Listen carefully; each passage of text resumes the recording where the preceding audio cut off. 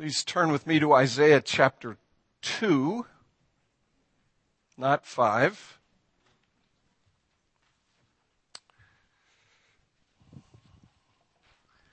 But Isaiah chapter 2.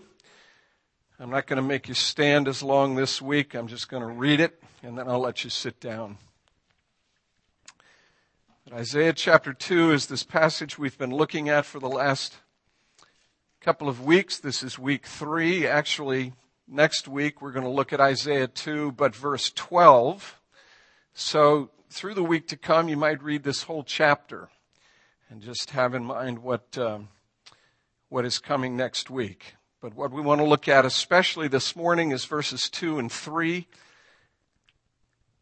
from this passage that we've looked at these last couple of weeks. So hear the word of God, Isaiah 2, verse 1. The word that Isaiah the son of Amos saw concerning Judah and Jerusalem. It shall come to pass in the latter days that the mountain of the house of the Lord shall be established as the highest of the mountains, and shall be lifted up above the hills. And all the nations shall flow to it, and many people shall come and say, Come, let us go up to the mountain of the Lord, to the house of the God of Jacob, that he may teach us his ways, and that we may walk in his paths. For out of Zion shall go the law, and the word of the Lord from Jerusalem. And he shall judge between the nations, and he shall decide disputes for many peoples. And they shall beat their swords into plowshares and their spears into pruning hooks.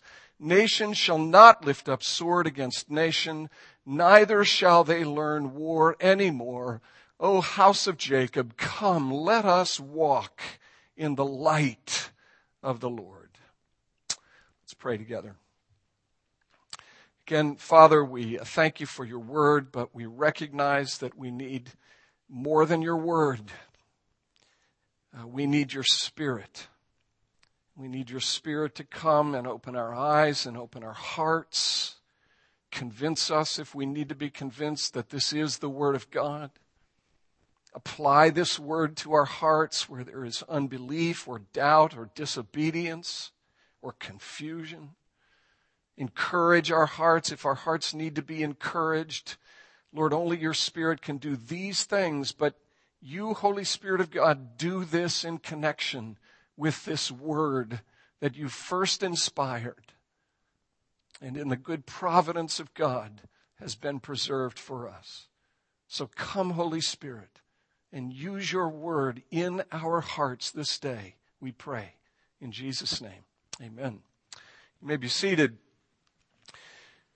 We looked at two things so far. We looked at this first verse where Isaiah sees the word. He sees the word. He doesn't just hear the word, but he sees the word. You remember back in the early 90s, you could see in bookstores or gift shops or something like that, you could see these computer-generated graphic things that looked like black lines and different figures and that kind of thing, and you wonder what, and it was a kind of a poster size thing, and you'd think, what is this? I mean, what is this thing? And then the owner of the shop would say, I see you're interested in this poster. Yeah, but what is it? Well, look more closely. Keep looking. Do you remember these things? Keep looking. It was called the magic eye. Keep looking. And then it would happen, wouldn't it? Magical. Suddenly there are dolphins that are swimming out of the wall towards you. Do you remember those things? I said to Glenn and Zach this morning, you think you're doing yourself a favor by taking 3 weeks to preach through a passage, by going more slowly. The problem is you just see more dolphins. You just see more dolphins. There's just more stuff coming out of it at you, and that's instructive, and that's what we said, the Word of God is black words on a white page, but God, the Holy Spirit, does something with this Word, and our hearts, as we sit here this morning, our hearts need for the Holy Spirit to do this thing, and I hope you're praying, even as you listen. that you will hear something more than my voice, that you will see something more than black words on a white page, that God will cause this thing to be electric, just as he did for Isaiah. Isaiah saw the Word. And what is at the heart of the Christian life is seeing things that can't be seen, right? Seeing things that only God by his Spirit, as he works mightily to cause blind eyes to see. Only God can cause us to see these things. Now, I could stop right there, and for the next 30 minutes, I could preach a sermon on that, and just suggest that if this is so much gibberish, if you're not seeing and hearing the things that we're talking about and alluding to, if you're not experiencing the very thing that Isaiah experienced, my encouragement to you is that you pray, that you plead with God, that you call upon him to give you eyes to see. He's the only one who can do it. I can't do it. You can't do it to yourself. Isaiah saw something that you can't see with the physical eye, but you see with the eye of faith. And what he saw was this whole unfolding of the purpose of God across all of the days of human history. And we've said that he's like a little kid peering through a keyhole into a room. This is a little peephole through which we peer into the whole unfolding of human history. And he refers in verse 2 to these latter days. What are the latter days? Well, they're the days farthest removed from where Isaiah is. They're the last days. They're the end days. And the end days are followed by the final day, the last day, the day of the Lord. That's what verse 12 tells us. The Lord himself has a day, and all of history is moving in the direction of that day. But what precedes that day is the last days, the latter days. And the question, of course, is, when did they come? Or have they yet come? Or are they... Well, if you read the New Testament tells us that with the coming of Jesus, the latter days came. Hebrews 1:2. This is the Bible. This is the Bible. In the past, God spoke to us at many times and in many ways, but in these last days, he has spoken to us by his Son. Jesus brings the last days. Paul uses a similar phrase, 1 Corinthians 10, verse 11. These things happened to them, happened to Israel. He's referring to Israel in the wilderness during the Exodus. These things happened to them as an example, but they were written down for us, for our instruction, upon whom the end of the ages has come. Who? The Corinthians in 55 A.D. So you ask, where are we in human history? If you think back to the analogy, the image that I used at the end of the sermon last week, we're in the Rocky Mountains.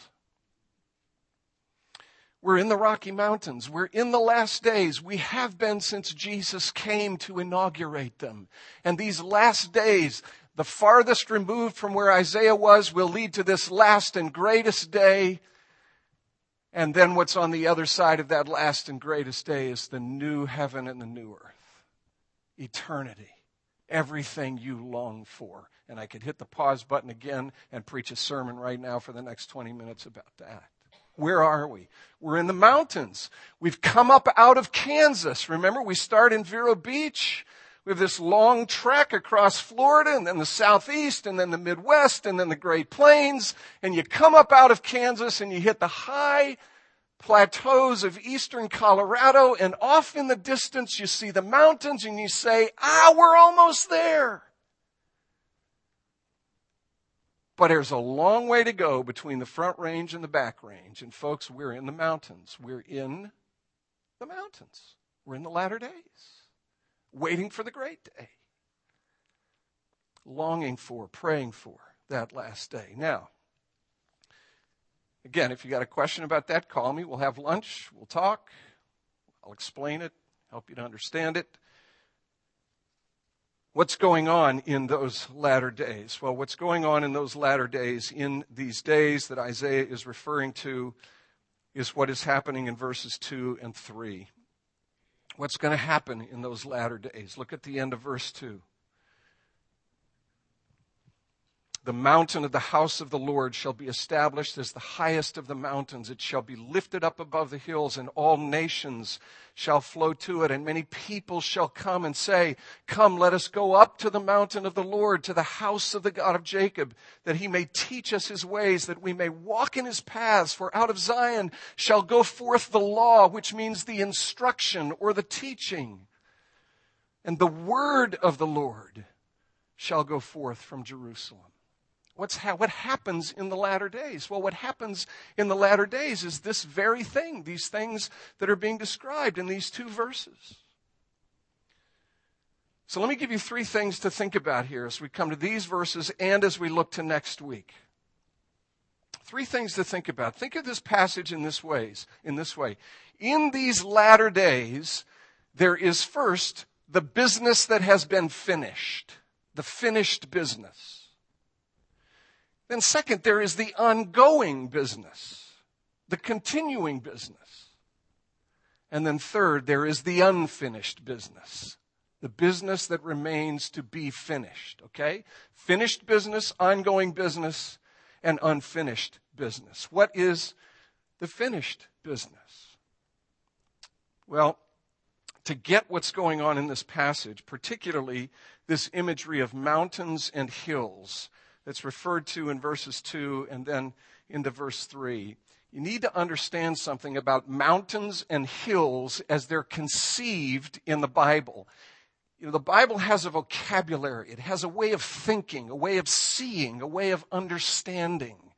And to begin to understand what's going on in these two verses, you need to know some of the significance of the words. Now, mountain makes sense to you. You know what a mountain is. Rocky Mountains. You know what hills are. You know what foothills are. But in the Bible, mountains and hills, and this is very significant. In the Bible, mountains and hills were places where the Canaanites would go to worship. They would go up to what is referred to throughout the Old Testament as high places. And when they would get up on those high places, what they would do is offer their sacrifices. They would go up there to worship. They would go up there to meet with their deity or call out to their deity or cry out to their deity or offer sacrifices to their deity. And they would build actually replicas of their deities. They would build poles and statues. And again, this is something that really isn't pretty, okay? It's really not pretty. Canaanite idolatry is not something that you can talk about in polite company. So there's a little parenthetical thing here. Please, if you have a question about this, come see me. Don't think for a moment that all religions are the same. That they all are different paths up the same mountain. If you learn a little bit about Canaanite religion, just the example of the worship of Molech, without going into the details surrounding the worship of the Asherah, if you know a little bit about the worship of Molech, you will know that Molech was this big, fierce god with this huge mouth, open mouth, into which worshipers would drop their firstborn children, and at the base of which was a consuming fire. And these things would be on high places. They would be found in valleys as well. But people would go up onto these high places to worship these deities and to offer sacrifices to these deities. You remember when Elijah had his confrontation with the 450 prophets of Baal? Where was he? He was on Mount Carmel. He was on a mountain, remember? He built an altar. He said, call out to your gods. Have fire come down from the heaven. Nothing happened. Cry out a little louder. Maybe your God has gone on a vacation. Maybe he's in a distant place. You see, they would go up to these high places to offer worship and to offer their sacrifices. to engage in these things. And so mountains and hills became symbols of idolatry, became places where worship would take place. And so when you come to this passage, Isaiah chapter 2, here is this mountain. Here is this mountain that rises up above all of the other mountains. It is the Everest of the mountains, except that there is no mountain in the whole range that even begins to be the peer of this mountain. This mountain that rises up dwarfs all of the other mountains. It dwarfs the hills. It causes all of them to vanish virtually into insignificance. Now, why is that? Why is it that this mountain is exalted above all the mountains, God's mountain? Well, it's because on this mountain that you find the house of God. That's what the text says. The mountain of the house of the Lord shall be established as the highest of the mountains and shall be lifted up above the hills. And what is the house of God? Here's this mountain. Here's this house. What is the house? What happens in a house? People live in a house, right? People dwell in a house. People make that house their own. They put things in their houses to communicate to other people the things that they value. They'll even put little plaques outside their door that will say something like Casa Malone, established 1978, right? And it identifies that place as your dwelling, your home, your place. That's what a house is. It's a dwelling place. What is the house that is on top of this mountain? You see where this is going? You're beginning to connect the dots. This house is the temple of God. It is the place where the presence of God dwells. And friends, what is it that goes on in that temple? Levitical priests lead the people of God in the worship of God. Levitical priests offer sacrifices to the one true God. And those Levitical priests offering those sacrifices and leading those people in the worship of the one true God bring joy to that people, because here in this place, here on this mountain, here in this house, in this temple, real reunion takes place. Real reconciliation takes place. Real restoration takes place between a holy God and an unholy people. When was this fulfilled? See, this mountain so looms above the other mountains that it causes the other mountains to fade into insignificance. There's a great, if you've seen the movie The Natural, Robert Redford film, it's about a baseball player, young, amazing baseball player, never been a baseball player like him. He gets on a train to go try out for a professional team. And the train makes a stop, and there's a guy on the train who is a Babe Ruth type character.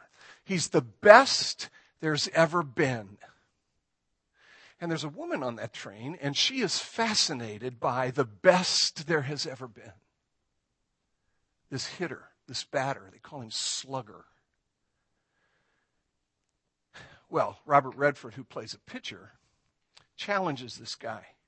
I'll strike you out on 3 pitches. So they stop the train, they get off, there's a ball field, get a baseball, pitch 1, can't even swing the bat, misses it, blows right by him. Pitch number 2, swings and misses. Pitch number 3, swings and misses. 3 pitches, 3 strikes, the batter is gone, and there's this great image in this film of this woman who's on the train who is fascinated by the best there has ever been. Her gaze shifts from the batter to the pitcher. Robert Redford, stunningly good looking. See, that's what happens here. And when is this fulfilled? When is the thing that Isaiah talks about completed? When does it happen? You know where this is going, don't you? What is it that causes the nations to shift their gaze from what they perceive to be the best there has ever been? What constrains them to turn their attention away from these puny mountains and these small little hills to the hill that is exalted above all of the other hills and mountains? It is the cross. It is the cross, isn't it? What Isaiah sees here is fulfilled, begins to be fulfilled, when Jesus, who is the perfect priest, who offers the perfect sacrifice in the perfect mountain, who is himself, he says, the fulfillment of everything that goes on in the temple. He is the temple. He is the priest. He is the sacrifice. He lives and then he dies on this mountain that separates this mountain from all of the other mountains and causes all of the other mountains to fade into insignificance. When does it happen? It doesn't happen in Bethlehem. Doesn't happen in Bethlehem. There are authors, folks I read, I'll list their names for you sometime, who find it a bit frustrating that all of the pomp and all of the attention surrounds the incarnation. The incarnation means nothing, is nothing, if the incarnation does not move in the direction of the cross on that mountain where the perfect temple, who is the perfect priest, who offers himself as the perfect sacrifice so that there might be perfect reconciliation between a holy God and a sinful people. If this incarnation doesn't move in that direction, let's pack it up and go home. Keep your poinsettias. They mean nothing. It's this thing that causes this mountain to be exalted above all of the other mountains, dwarfing all pretenders to supremacy. We could spend hours exploring the superiority, the beauty, the wonder of this mountain. But let me just say what we try to say over and over and over again here. All of the religions of the world, in one way or another, say, this is what you must do. This is what you must do. This is what you must do to know God, to have peace with God, to find forgiveness with God. This is what you must do. Only Christianity says, this is what God has done.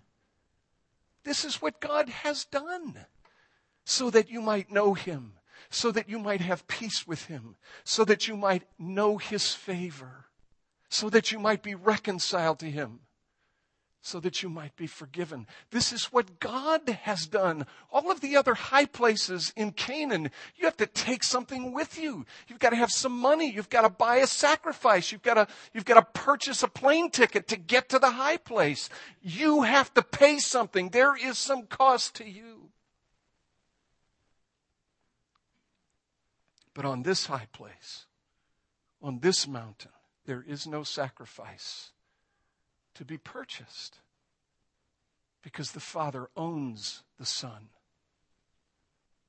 And the Father gives the Son freely to be a sacrifice for those who need to be forgiven and cleansed. I can't put the contrast any better than how I heard it put recently. And this is just one example.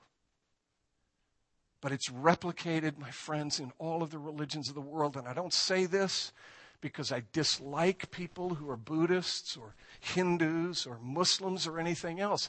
I love Hindus. I love Buddhists. I love Muslims. So does God. He's collecting them. Right? I can't put the contrast any better than this. I heard it recently again. In Islam, Allah says to Muslim mothers, give me your sons to die for me. In Christianity, God says, here is my son to die for you. The gulf could not be wider. And that is what causes this mountain to be exalted above all of the mountains. And that is the finished business, okay? That is the finished business. That's why in Isaiah 40, this wonderful piece that is a part of Messiah, Isaiah 40 verse 9, get you up to a high place, get you up to a mountain, right? You know this piece? Why? So that you can proclaim. See, we don't go up to high mountains anymore to offer sacrifices. We go up to high mountains to proclaim the sacrifice that has been made, to declare the sacrifice that has been made. It's finished business. But what's the ongoing business? What's the ongoing business? Well, that's verse 3, the end of verse 3. Come, let us go up to the mountain of the Lord, to the house of the God of Jacob, that he may teach us his ways, that we may walk in his paths. Out of Zion shall go forth the law and the word of the Lord from Jerusalem. What's the ongoing business? Here it is. This is it. Jesus is incarnate. Jesus comes into the world. We celebrate this. He lives. He dies. He is raised again. He is exalted to the right hand of the Father. He is the King of Kings. He is the Lord of Lords. He does not need to be elected into that position. He rules and reigns over all men and all nations and all things for his glory and for the good of his people. He is doing that right now. And when he ascended, he received, the scriptures tell us, from his Father the promise. And he poured out that promise upon his church. He poured out the Spirit upon the church. And that happened at Pentecost. And do you know who was in Jerusalem at Pentecost? People from all over the Roman Empire. Read it in Acts 2. People from all over the Roman Empire. And Acts 2:11 will tell you not only were Jews present, but proselytes were present as well, meaning Gentiles who had converted to Judaism, and they had converted, we don't know their stories. It's going to be interesting to find out what their stories are, but I think you can read between the lines. They converted to Judaism out of the bankruptcy of paganism because Judaism promised a conqueror, promised a perfect sacrifice. And they came to Jerusalem for the Passover, to celebrate the Passover. And at that particular Passover, the true Passover was offered. And after he suffered and died, he was raised again. And then he ascended into heaven. And then 10 days after his ascension, he poured out his Spirit upon the church. The gift the Father had promised. And the nations were there. Let's go up to the mountain of the Lord. Let's go up to the house of Jacob, so that he may teach us his ways. And then what happened? All these folks who came from Bithynia and Parthia and Rome and Alexandria, all these folks who had flooded into Jerusalem, what did they do after it was all over? They went home. What went with them? The word of the Lord went with them. The word of the Lord. And not just the word inscripturated, but the fulfillment of it. The Lord Jesus, the Word of God incarnate, went with them back to Alexandria, back to Rome, back to Bithynia, back to Parthia. All these places, it's all fulfilled in the work of Jesus and the ongoing work of the church. Right? The nations, you've got these two things going on. You know what centrifugal force is? That's when things get spun to the outside. That's what you have with a spin cycle in a washing machine. You know what centripetal is? It's the opposite. It's where things move to the center. What you have described in these verses is both things. You got people coming and going. You got centripetal, you got centrifugal. You got people coming to hear the word. You got people going out with the word. And it still goes on today. still goes on today. It's going on among the nations. It has been for 20 centuries. You are the fulfillment of this. You ever think about that? Anybody of Scottish descent in here? There you go. Anybody of Irish descent? We need more. Anybody of Greek descent? Anybody of Italian descent? Right? Any African Americans? Not to single you out, Beatrice.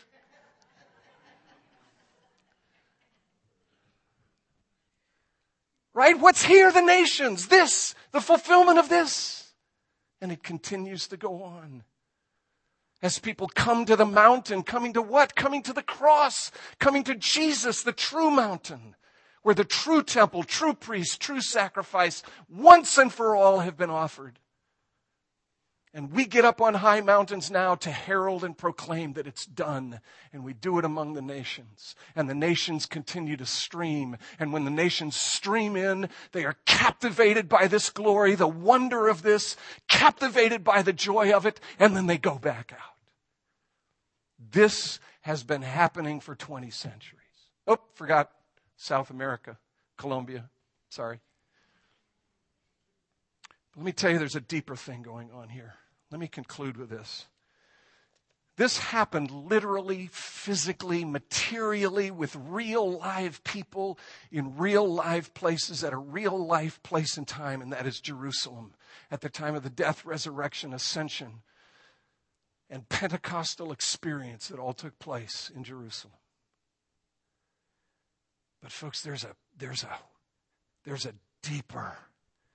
deeper, more wonder-filled fulfillment of the thing that is prophesied in Isaiah 2, fulfilled in Acts 2. A deeper and more wonder-filled fulfillment of this prophecy in your experience right here and right now. Look with me at Hebrews chapter 12. This is simply stunning. This is one of those things that causes you to have chills run up and down your spine. It gives you those little goosebumps. If you think about it, it causes the hair on the back of your neck to stand.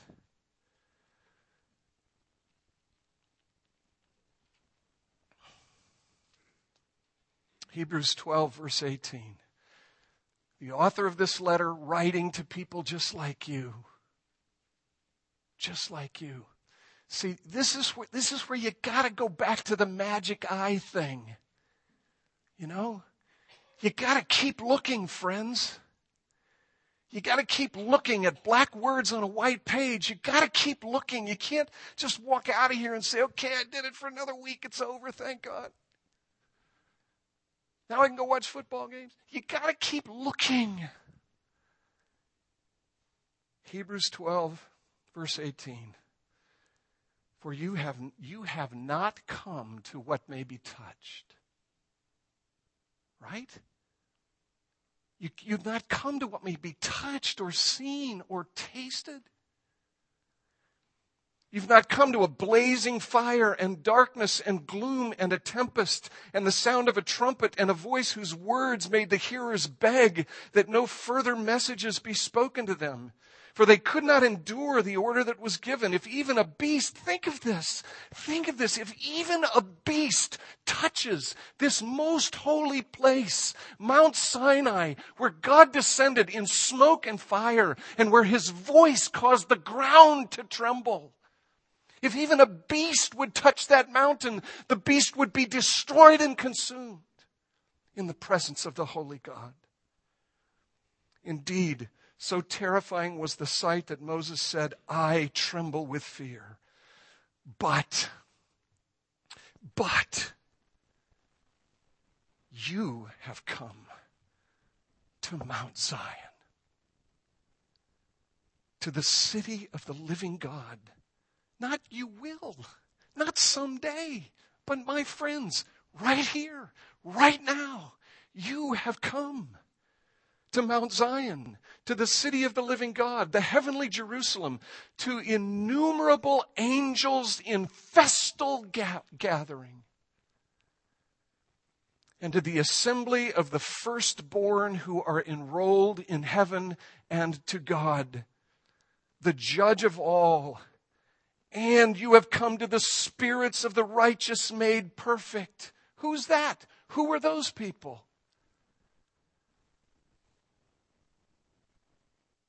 Alan Robertson. That's what you've come to.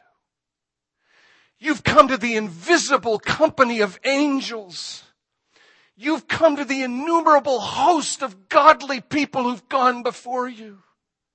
You and they together are present in the presence of Jesus, the firstborn of the firstborn from the dead, who is at the right hand of his Father, ruling and reigning in splendor and in glory.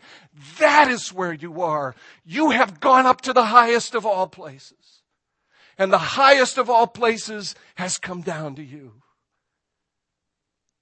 And there is an intersection here between Jesus, the King of glory, and all of the angelic host, and the souls of those saints made perfect right here among us. And you are among them. And notice, it is not a place of fear. Mount Sinai was a place of fear and dread. This is a place of festivity. The angels are gathered in festal joy. You've come to God. In verse 24, you have come to Jesus, the mediator of a new covenant, and to the sprinkled blood that speaks a far better word than the blood of Abel, the first to die for righteousness, pointing to the one who would die for the unrighteous, that they might be righteous in the presence of their Father. Look, folks, there is a whole lot more going on here than you can see. You're gathered up into the presence of the God of glory, to delight in him, to worship him, to taste and see that above every other mountain or hill, every other place where something is worshiped in the place of the one true God, he is supremely good. He is supremely good. So, when we gather up into that great assembly, and the word goes forth, and it's not my word, it's the word of King Jesus, the great singer, the great preacher, the great lover of the nations. It is his word that goes forth from that heavenly place out into this world, so that by that word the nations might be gathered to him, of which you are examples. So what's the ongoing business? The ongoing business is the business of going up into the heavenly city, to hear the word as the word sounds forth and goes out into the nations, so that the day will come when the kingdoms of this world will fully, completely, entirely become the kingdoms of our Lord and of his Christ, and he will reign forever. Man, thanks be to God. Let's pray. Joy to the world, the Lord is come.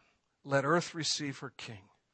Let every heart prepare him room. And heaven and nature sing. He comes to make his blessing flow as far as the curse is found. Joy to you, King Jesus. Be with us as we sing, and be with us as we go. And press this word into our hearts. In your name we pray. Amen. Let's stand together and sing Joy to the World, number 195.